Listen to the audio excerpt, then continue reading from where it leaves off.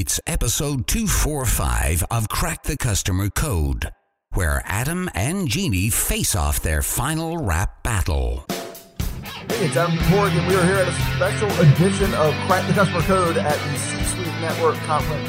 And we've got some incredible guests today, and one of them is Vicki Smitley. I did it right first time. You saw that, right? Okay, so Vicki is the Vice President of Sales and Marketing for the $1.3 billion with a B, Hearthside Food Solutions, the industry's largest contract manufacturer, and she's also current president of the Contract Packaging Association. Did I get that right? You got that right. And you founded that organization, correct? Oh, no, I did not. You did not? No. Oh, you joined it. You joined it. Yeah. I founded it, in case anybody was wondering. I have no idea. You forgot. I forgot about it. I was like 4 when it happened. I don't know. So you joined in 2001, so you've been in the organization for how long now? Oh, my goodness. 17 years, something like that. Amazing. Okay. So we're going to talk to you all about customer experience because you have a really unique lens on it, and I think it'll be really interesting to our listeners. So the first question I have is, I know you've always attributed your business success to being an advocate for customers. Right.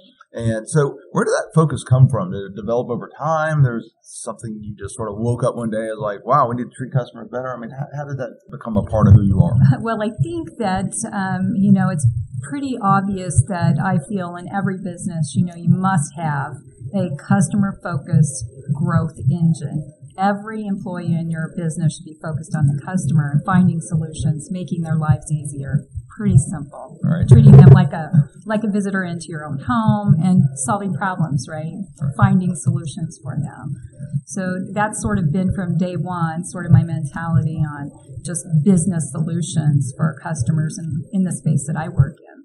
Now, like in your background prior to what you're doing now, did you have a big customer focus then? How did you sort of develop? Like for me, like I grew up as a third generation entrepreneur, and my parents were very customer focused. Even they were customer centric before we had that term. Mm-hmm. So that's sort of where I got it from. Did you get it from a certain job? I've had one job, one career, 25 years, same company, through a lot of mergers and acquisitions. I've lost count of how many. But I think that evolution of constant change really keeps you focused on what's important. And without customers, a business does not survive. That is the truth. Everybody knows that. Keep your customers. I know one of the things that was really interesting, we were just chatting about, off screen, was the idea of like when people are doing business plans and when organizations and leaders are doing business plans, whether it be for a new business or a new division or whatever it may be, that they fail to put in the customer experience. So talk a little bit about that. Sure. Yeah, I would say 2 things they fail to put in, oftentimes, especially entrepreneurials in the space that I work in. They're so jazzed about getting into the business, they forget to figure out how to write their exit plan. So right. That's one thing.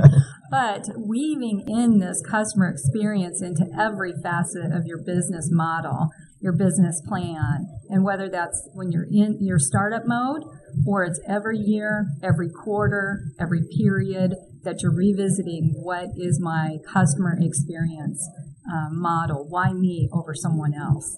And I think that you have to make sure the bigger your company gets, the more employees you have. I think the broader and more difficult that challenge becomes to make sure that the culture of your company gets ingrained into the people. You're empowering the people. They understand that we've got this one culture and everybody's acting in unison. Big challenge. It's like Shangri-La. Yeah, exactly. That's the poster, right? That's it. But no, I mean, you brought up culture, which is obviously, if you're in the customer experience, you have to be in the culture because you cannot deliver great customer experiences without good culture. So is there anything you can tell us about what you do at Hearthside to create the culture around customer centricity, customer experience? Exactly. Well, in order to have great customer experience, you have to have a great employee experience. And I think that, my company definitely has, programs, training programs for our employees. We invest in the employees. When you have engaged employees and they're empowered to work with the customers, to, they come in, they're engaged, they're enjoying their jobs, I think you've got a better chance of, completing your mission, right? As opposed to, I think we've all gone into businesses, whether it's retail or it's who knows what avenue you've gone into, and you've seen some employees that are maybe a little bit miserable in their job. So I think it goes beyond that, though. I think it comes with hiring and knowing what sort of individual you want to hire, and hiring right from the get-go, and then training, investing in your employees. And my company certainly is one of the best, I think, at investing in their employees. So, well, that's really good. It's interesting. I do frontline training and customer service training, and sometimes I'll get somebody basically say to me, look, I don't need to do all this. I show up, I know how to do my job, I'm friendly, I'm pleasant, but I don't need to be a cheerleader. Mm-hmm. I don't need to be, I'm like, okay, when's the last time, what does it matter what my attitude is? Mm-hmm. And I'm like, well, when's the last time a miserable person cheered you up? Or made your day better? That's a good point. Right? Yeah, I mean, right, it's not the way it works. Right. If you're unhappy, you're not going to deliver happiness to others. Right. And now some people can put on their professional face, but I think that's what's great about what you're talking about, which is having that culture and sort of saying, look, here's how we treat customers, but here's how we treat our internal customer. Mm-hmm. And they need to be congruent, right? Mm-hmm. So do you do anything special? Do you have any special programs that aren't proprietary that you could talk about, that, or just anything you do to keep that focus? Never lose the focus is even a better way to say it, I think, on the internal customer and the employee experience. Yeah, I mean, I would say that really sits with every leader in our organization. We have town halls. Our CEO himself has town halls on a periodic basis and talks about the message and what we're trying to accomplish. And so when people know, what the end result is, what are we trying to accomplish as a company, and that they're part and a very important part of it, because no company could be successful without their employees. I think they feel part of the family, if you will. And I think that's, feeling a part of something big when you come to work, and knowing that you're, an integral part of what's getting accomplished is, it's a feel good for people. Oh, exactly. So let's flip. That's all. That's the happy stuff. That's the happy stuff. So what are the challenges? Especially you're at scale. I mean, you've got a large organization with a B. So, what are some of the challenges you're finding with one, delivering at scale that culture and keeping that culture? Yeah, well, I think, when I think about the industry, and I'm thinking through the lens of the association, the Contract Packaging Association, which is about 200 companies strong, I try to remember back when I started hearing the phrase customer experience come along. And it was about 10 years ago, I think, in conferences and just in, a news article here and there. And now it's just commonplace, right? And I think back then what happened was the customer really sort of raised the bar and the ante to enter, if you will, was just much higher. No longer could you say you had better quality than your customer, because they weren't going to do business with somebody unless their quality level was at a certain place. Their overall service and attainment for orders right. Everybody had to be at a certain level to play. So those sort of things all became very level. What was left? It was about being fun to work with. It was about being efficient to work with. And it is about the experience. And, as our customers are all downsizing, wearing more hats, life's becoming more stressful, what can we do to take the pressure off of that person and sort of, onboard some of their work and some of the pain points that they go through every day? What a lot of our really core people in our business are the planners, the people that, process the orders and manage the orders and scale those up and throughout our facilities to make sure that they're done right and on time. Those are really, really important people.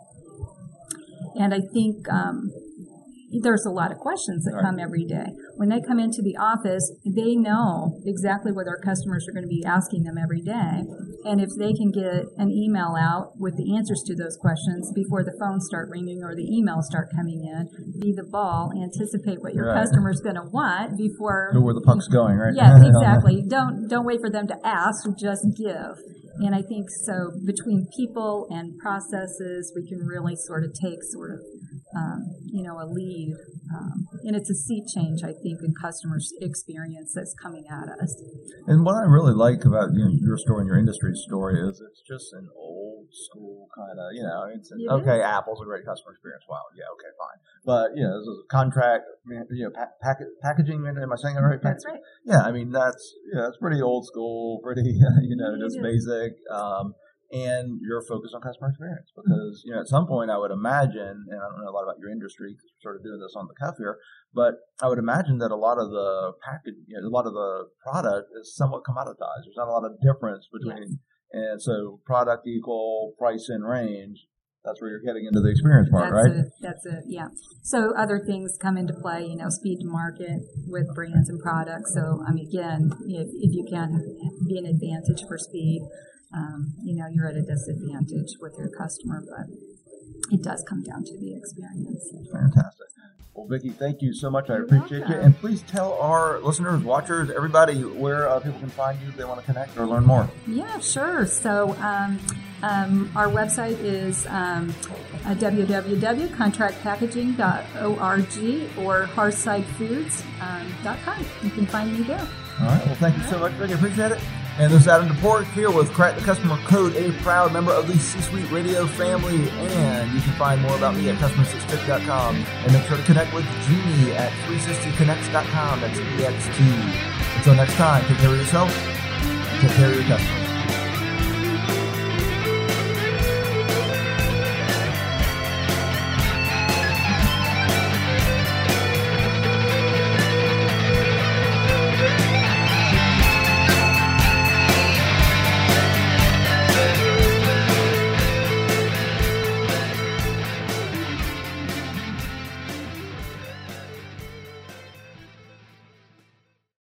This podcast is a part of the C-Suite Radio Network. For more top business podcasts, visit c-suiteradio.com.